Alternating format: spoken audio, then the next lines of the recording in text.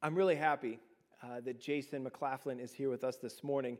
Jason is someone that was pastoring in our area in Malden on Route 1. If you ever saw North Shore Assembly of God, now Freedom Hill Church, as you're driving into the city on Route 1, Jason was on staff there for a number of years. And I've gotten the chance a little bit to know Jason over the years as we've been together in different pastors' meetings and in different conferences. It's been great to get to know Jason a little bit. But Jason and his wife, Holly, are our missions partners in Haifa, Israel. They've been there for a little bit over a decade. And not only do they minister in that city, but also Jason is the director of all of the Assemblies of God's missions in Israel and Palestine, which is, there's quite a lot that's going on and that God is doing in that part of the world right now. And so Jason's directing those missionaries. Jason also is the director now of the Jerusalem School in Bethlehem, which you're actually going to hear more about in the video we're about to watch. But over 700 students from kindergarten through 12th grade are there in this context where they're hearing the gospel preached and being educated. It's an amazing opportunity. Jason will tell you more about it. But I'll tell you what I really appreciate about Jason. Jason loves the Word of God. He's very thoughtful, and I think you'll see that come through as he preaches this morning. So let's watch this video together, and then Jason will come and minister.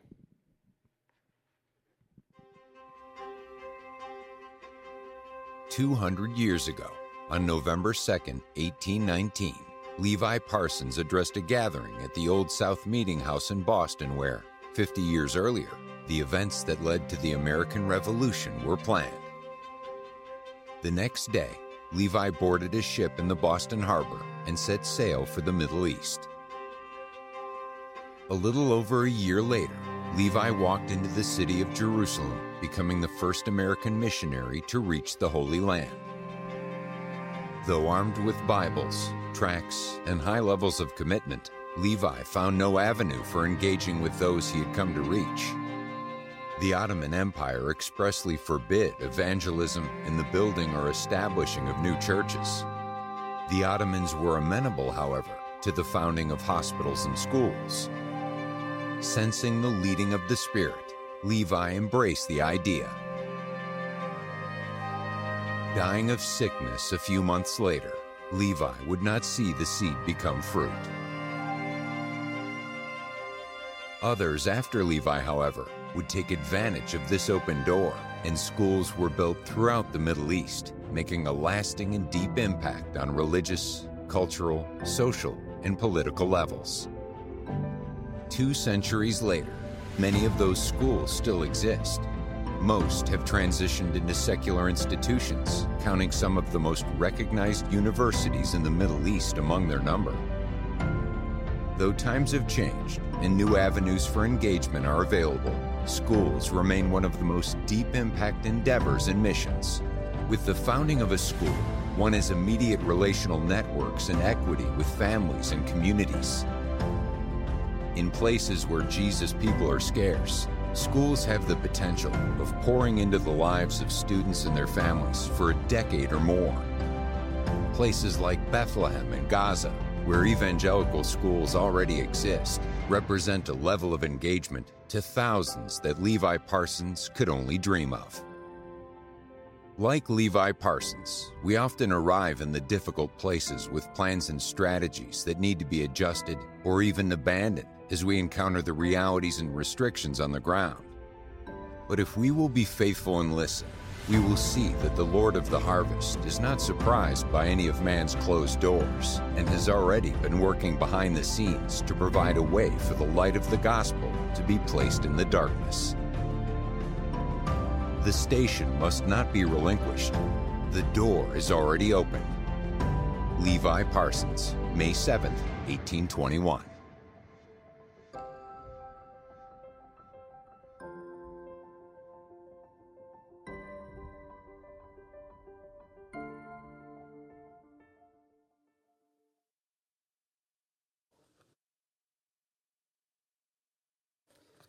Good morning, everybody. It's good to be with you today. A beautiful day in southern New England. I'm honored today to share a little bit out of God's Word today, to look at what might be a familiar story and see if we can't find something a little bit deeper, a message that might challenge us, might spur us on to better and deeper kingdom work. So without further ado, let's just go ahead and jump in. Mark chapter 6, beginning in verse 32. So there we read that, so they left by boat for a quiet place where they could be alone. But many people recognized them and saw them leaving, and people from many towns ran ahead along the shore and got there ahead of them. Jesus saw the huge crowd as he stepped from the boat, and he had compassion on them because they were like sheep without a shepherd. So he began teaching them many things. Late in the afternoon, his disciples came to him and said, "This is a remote place, and it's already getting late. Send the crowds away so they can go to the nearby farms and villages and buy something to eat." But Jesus said, "You feed them." "With what?" they asked. "We'd have to work for months to earn enough money to buy food for all these people." "How much bread do you have?" he asked. "Go and find out." They came back and reported, "We have 5 loaves of bread and 2 fish." Then Jesus told the disciples to have the people sit down in groups on the green grass. So they sat down in groups of 50 or 100. Jesus took the 5 loaves and 2 fish, looked up toward heaven, and blessed them. Then, breaking the loaves into pieces, he kept giving the bread to the disciples so they could distribute it to the people. He also divided the fish for everyone to share. They all ate as much as they wanted, and afterward, the disciples picked up 12 baskets of leftover bread and fish. A total of 5,000 men and their families were fed.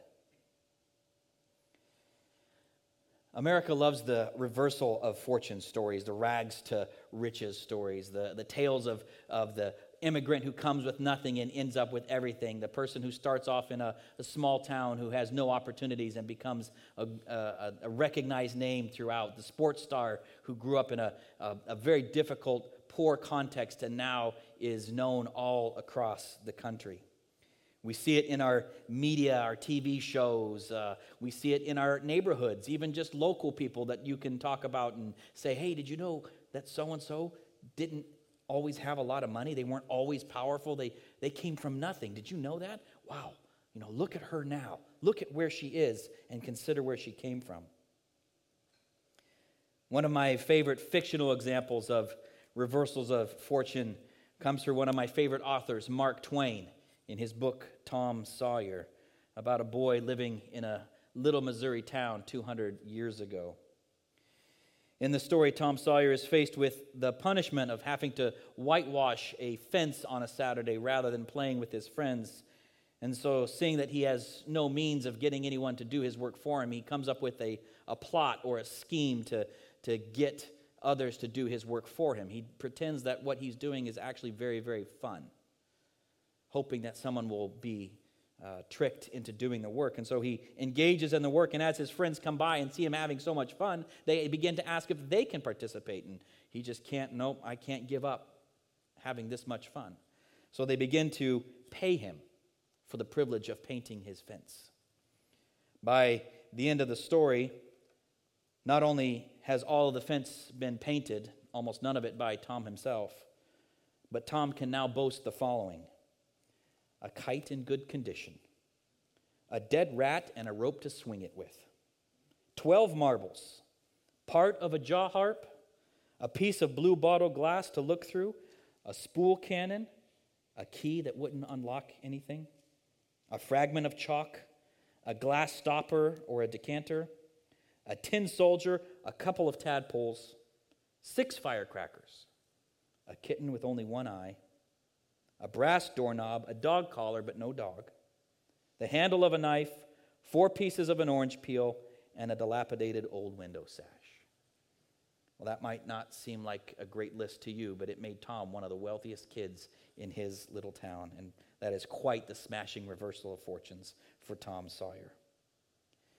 One of the things that confronts people like myself who go to another country and seek to teach about the Bible, about God, is that we're often confronted with the reality that our context, our culture, has changed the way we understand Scripture, and that people from different contexts read and understand things very differently than we do. Stories like the one we've just read in the Gospel of Mark can easily become associated in our minds with some kind of variation of this rags to riches or reversals of fortune story. Somebody had nothing, no food to eat, and Jesus provided for them. We say, wow, Jesus can do anything. So as long as I stick with him, he'll take care of my needs. And that's the promise of this story, that even when I have no food, Jesus will feed me. Now, of course, this is true. Jesus does look out for us. Jesus does provide for our needs. But just like our culture primes us to celebrate these rags to riches story, sometimes it also conditions us to not see beyond that surface level and see anything that might be different or deeper, a deeper meaning of the story. And of course, it's not just modern Americans who have this problem. The Jewish people of Jesus' day also were obsessed with this value of personal gain. In fact, in a story after this, Jesus tells the crowds, "You're coming to me not because you want to hear what I have to say, but because I fed you." They were also following Jesus, not for his words, but for what they could get from him. So if following after Jesus in order to have our needs met is the wrong lesson to learn from the feeding of the 5,000, what is the right lesson? What should we be understanding from this story? One of the things that I've been involved in the last few years is directing a group of people that help all of our new candidate workers who go across the world to share the gospel, helping them understand and read their Bible better, giving them tools so that when they go overseas, they can understand the scriptures better and better communicate the truth of the Bible. One of our main emphasis in this is in reading large portions of the Bible, something from the Old Testament and something from the New Testament every day, not just small devotional contemplative reading, but adding to that deep, long readings of the Bible so that we get the story of the Bible in us. We also ask them to pay attention to a number of themes that we see starting from the beginning and running all the way through the Old Testament into the New Testament. The biblical authors, in order to keep these themes recurring, use a combination of quotation and allusion or echoes as they bring up stories from the past. When an author uses a quotation, it's fairly easy when the gospel writer says, "Thus says the prophet Isaiah." We can find it and we understand what's going on. But sometimes it's a little more subtle. Sometimes it's just an allusion, maybe not a quotation of an entire verse, but the repetition of a few key words or numbers or places. Perhaps sometimes the setting is the same. Almost like a dream we can't quite remember, but there's something so familiar about this story. And if we are more acquainted with the context and the source of these stories, we can begin to spot these right away. When I was serving on staff at the church in Boston, I had never watched a Seinfeld when it was on air. I never watched the TV show at all. But I came to realize very quickly that if I didn't have references to Seinfeld in my sermons, the people just weren't happy. I needed to have some kind of reference in there to Seinfeld, and the more subtle it can be, the better. And so I would try and slip them in every once in a while, just a word here or a phrase there, and I would see their eyes get big. And what was interesting to me is that after the service was done and I would go and talk to them, they would say, "Yes, yeah, I caught the reference. Yeah, that's the episode where Kramer does this and Jerry does that and this other thing happens." I only used one or two words, and the entire episode was in their minds. And they were laughing about things totally unrelated to what I said, but it drew up the whole story in their minds. The Bible does this often. Through the repetition of a few key words and phrases, an entire story is brought back to mind, and we are meant to understand that you are hearing this, but you have to hear it through the ears of someone who understands the first story. One of the storylines that we emphasize is Exodus and New Exodus. The Exodus story, the rescue of the Israelites from Egypt and coming through the Red Sea and the destruction of the army of Pharaoh and the wandering in the wilderness, this becomes one of the most important stories in the entire Old Testament and becomes the foundation story of a people that they look back to time and time again. The prophets and the psalmist especially will reference the Exodus event all the time. And the psalmist only has to say, your fathers were brought through the sea, and everyone knows what that means. Everyone knows the story. And with that comes not just that story, but the wandering through the wilderness, the coming into the promised land. The prophets also make use of the Exodus, but they also use that story to remind them that the Lord saved their ancestors and saved their ancestors for a reason. That it wasn't just to rescue them from slavery that God brought them out of Egypt and gave them the promised land. It was so that they could be a light to the nations. The prophets would remind them that they often remembered the miracle of rescue and forgot the obligation of their mission. So we see that the Exodus establishes God as a God who not only has the power to save, but has the desire to save, who wants to save. One thing we note about this is that these themes typically have kind of a foundation event, and then as it is repeated in the Bible, it grows. It grows until we have this almost apocalyptic fulfillment expectation. So we have an Exodus and a new Exodus. The people are expecting something to happen again. The Lord will once again rescue them the way he rescued their ancestors. And it will be even greater. It will be an even greater miracle. It will move God's purposes for this world even farther down. So you might be asking yourself, where in the world is this guy going with this Exodus, new Exodus stuff, and what does that have to do with the feeding of the 5,000 in the book of Mark? One of the most recurring themes in the Gospels is that of Exodus and new Exodus. The very fact that Jesus chooses 12 disciples shows that he's concerned with telling the story of God once again rescuing his people and bringing about a new promised land. I would suggest to you that the story of the feeding of the 5,000 is actually a new Exodus story. And to do that, there are all kinds of connections. Exodus is not quoted, but allusions are all over the place. So we don't have time to look at every single one, but let's just look at a few of them that show us, that indicate to us that what we're talking about in Mark chapter 6 is actually a new Exodus story. First, we notice that Jesus takes his disciples to a desert place, a desolate place. And as he arrives there, he sees the crowds of people. So we have crowds of people in a desolate place. The setting is already like the Exodus. Then we have Jesus taking compassion on them and teaching them many things, just as Moses taught the Israelites in the wilderness. We have the disciples saying they have no food, and Jesus dividing the people into groups. The disciples complaining like they complained in the original Exodus that they had nothing to eat. And Jesus dividing the people like Moses did into groups of 50s and hundreds, just like he did in Exodus 18 and Deuteronomy 1. Those numbers are important. He has them sit down on the green grass, and the only time the grass is green in Galilee is in the springtime, in the time when the Passover events, the Exodus events would have occurred, and it would have been on everyone's mind. But of course, the clearest and the biggest indication and connection to the Exodus is the miracle itself.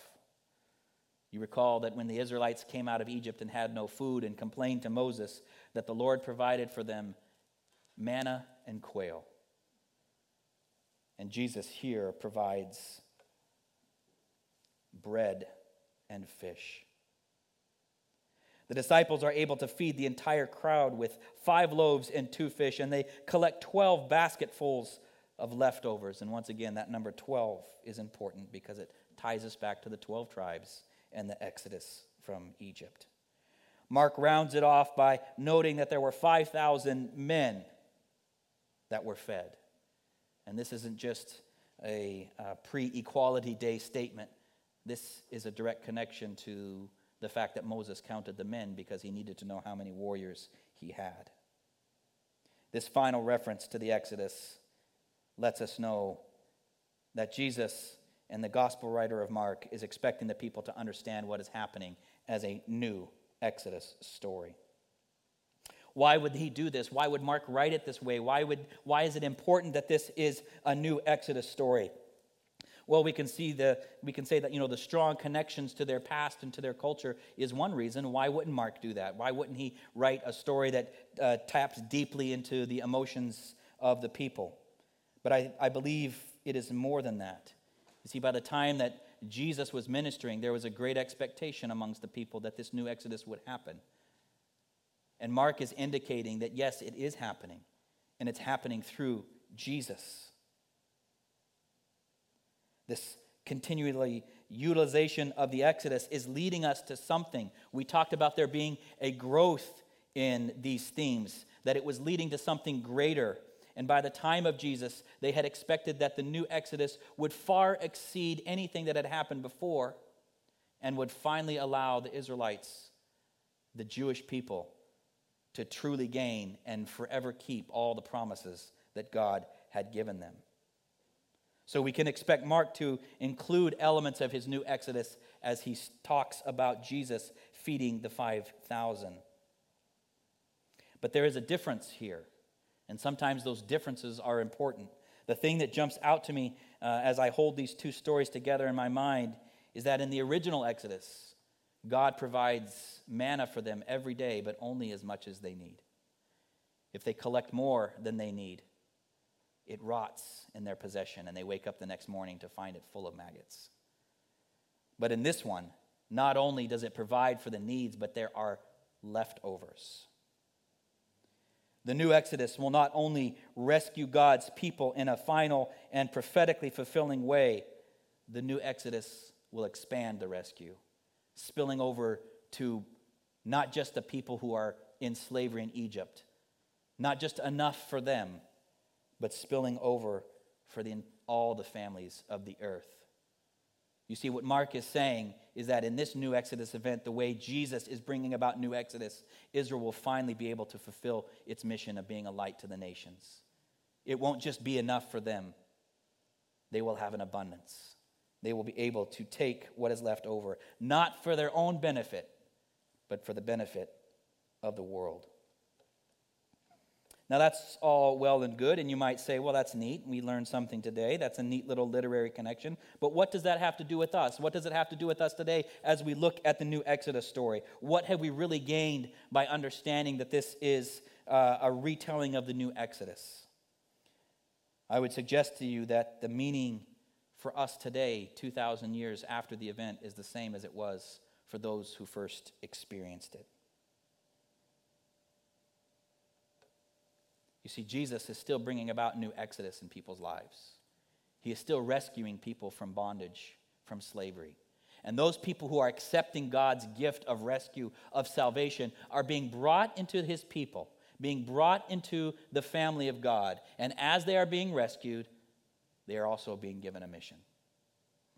And just like the prophets would remind the Israelites that you accepted the rescue and you forgot the obligation of a light to the nations, Jesus is saying, not only am I rescuing you now, but I'm empowering you for mission. I'm giving you everything you need and more.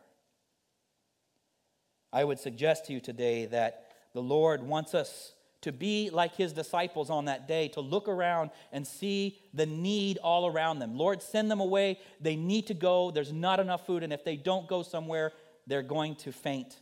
People are going to die. You need to do something, God. The Lord wants us to look around and see the brokenness around us and come to him and say, God, do something. Do something about this marriage of our neighbors, of our friends, of our family. Lord, do something about that relationship. Lord, do something about that person who's struggling to keep a job or struggling with addiction. God, do something.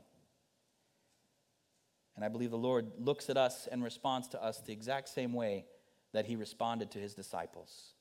And he says, you feed them. You give them something to eat. And we look back at the Lord and we say, but we have nothing. I don't know what to do about that situation. I have no training. I have no resources. I am not qualified. I have nothing. And he says, what do you have? Tell me what you have. And we hold out our hands and we open it up. And whatever is in there, the Lord says, it's enough. It's all I need. All I need is for you to give me everything you have. And I will take it and I will multiply it. For those of you who are at 51 Lexington Street here or watching from your home, if you have not personally experienced God's deliverance in your life, I want you to know that the Lord is still bringing about rescue. The Lord is still bringing about new exodus. He's still bringing people out of bondage. If you have not embraced God's new exodus, I encourage you to connect with someone from Mount Hope and to understand how you can accept God's rescue and be part of this new exodus. For those of you who look around you and see the crowds, the lost sheep who have no shepherd, and have compassion for them, but feel like you can't do anything and are crying out to God, God help them. I want you to hear the voice of your Savior saying, you feed them. You do something about it. And when you recognize your own poverty, your own lack of training and skill and inability to do anything in this scenario, understand that God has never needed our talents and our skills. He uses them, but what he needs is our obedience. The currency in the kingdom of God is not silver and gold. It is obedience. And if we will give our lives over to God, if we will give our time, our resources, our emotions over to God, he will multiply them. And it will not only be enough for what we need, not only enough to help us sort through our own issues, it will be in abundance. Not so that we can become wealthy, but so that we can use that abundance to reach out to others. For those of you who look around you and see the need, hear the voice of your Savior saying, you feed them. And if you'll just give me all you have, just give me what you have. It doesn't have to be much. I will multiply it, and it will be enough.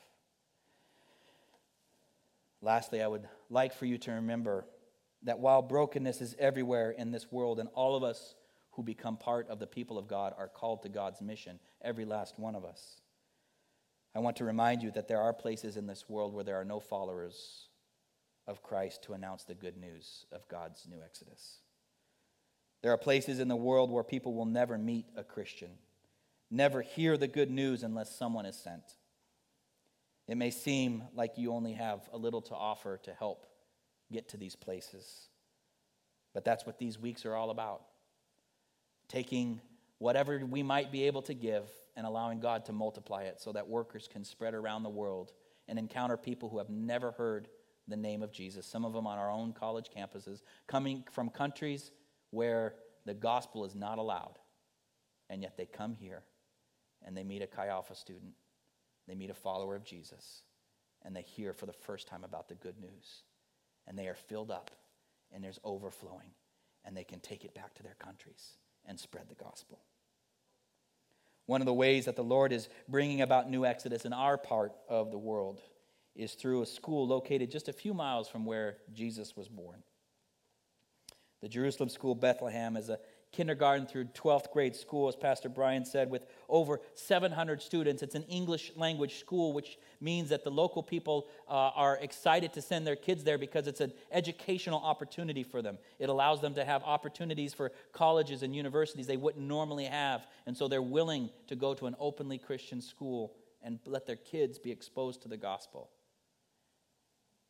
As we said in the video, as you saw in the video, some of these children start in kindergarten and go all the way through. That means that we have 12 and 13 years to tell them about Jesus, to show them the love of Jesus. It's an amazing place where the love of Jesus and the message of hope and peace is being taught and demonstrated in a place that experiences very little hope and very little peace.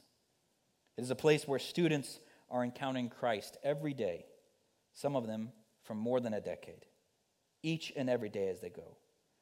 We have come alongside this school to guide and direct it as we have engaged more deeply in the effort to help provide teachers some funding and vision for their future, for their strategy for the future. We ask that you pray for us as we struggle to obtain visas for our volunteer teachers from all around the world, as we help to develop curriculum and insert the love of Christ wherever we can, as we fight with government officials who do not want us sharing about the love of Christ. We ask that you pray for an outpouring of the Holy Spirit on the teachers and on the administration for wisdom and for witness. This season has been especially difficult in Palestine as they are so dependent on the tourism industry, and with the country shut down, many of them have had to sell their businesses and have gone bankrupt. But the Lord has been good, and the Lord continues to bring about new exodus in our context, those who are encountering daily the message of Christ. I'd like to invite the worship team back up to the platform as we close our time together. As we look at this miracle of the feeding of the 5,000 and we see the deep connections to Exodus and New Exodus, the abundance for mission, I want to remind you that the Lord wants to do so much more for you than simply provide for your lack, to simply provide when things run short. Yes, of course, He wants to take care of you. Yes, of course, He has the ability and the power to do that. But He wants more for you than to simply reverse your fortunes, to ensure that you end up with more than you started with in this life. He wants you to bring you along in a new exodus, to set you free from bondage, and then empower you to take what you have been given, no matter where you are in life, no matter what you have, to give it to Him and let Him multiply it so that you can do far more than you can ever imagine in the kingdom of God. During these times of uncertainty, may you rest assured that God still provides above and beyond what we need. But that provision is not so that we can grow rich, not so that it can rot in our possession. It's so that we can turn around and give the abundance to others, to pass on this message of salvation, of rescue, of deliverance to a hurting, dying world as God's chosen people and as lights to the nations. By way of closing, I would like to say a prayer over you. Lord, I pray for this congregation gathered here today in this beautiful city on this beautiful day. Lord, I pray that if there are those who are here or those who are watching who have not experienced your salvation, who have not been brought along in this new exodus that you continue to accomplish in your world, I pray if there are those who are still in bondage to something, that you would rescue them, that they would allow themselves to be taken by you out of bondage into the promised land. Lord, for those who have embraced your rescue, who are part of your people, Lord, who see the brokenness of this world all around them and are desperately crying out, Lord, do something, I pray that they would hear the voice of their Savior saying, you do something. You feed them. And in fear and trepidation, as we admit that we don't have everything we need and all we have is something small, we hear again your voice saying, it is enough. Give whatever you have to me. Open your hands, and I will multiply it. Not for ourselves, but for a broken world. Lord, I pray that through those gathered here today, lives would be restored, marriages would be rescued, relationships would be made whole. People would encounter the power of a healing God, a loving God, because we have seen the brokenness, and you have empowered us to do something about it. I pray for an outpouring of your Spirit on everyone here in this congregation, that the word of your new exodus and your rescue will travel to the far corners of this area and throughout the world. We ask for it. In the name of Jesus we pray. Amen. Now to him who is able to do immeasurably more than all we ask or imagine, according to his power that is at work within us, to him be glory in the church and in Christ Jesus throughout all generations, forever and ever. Amen.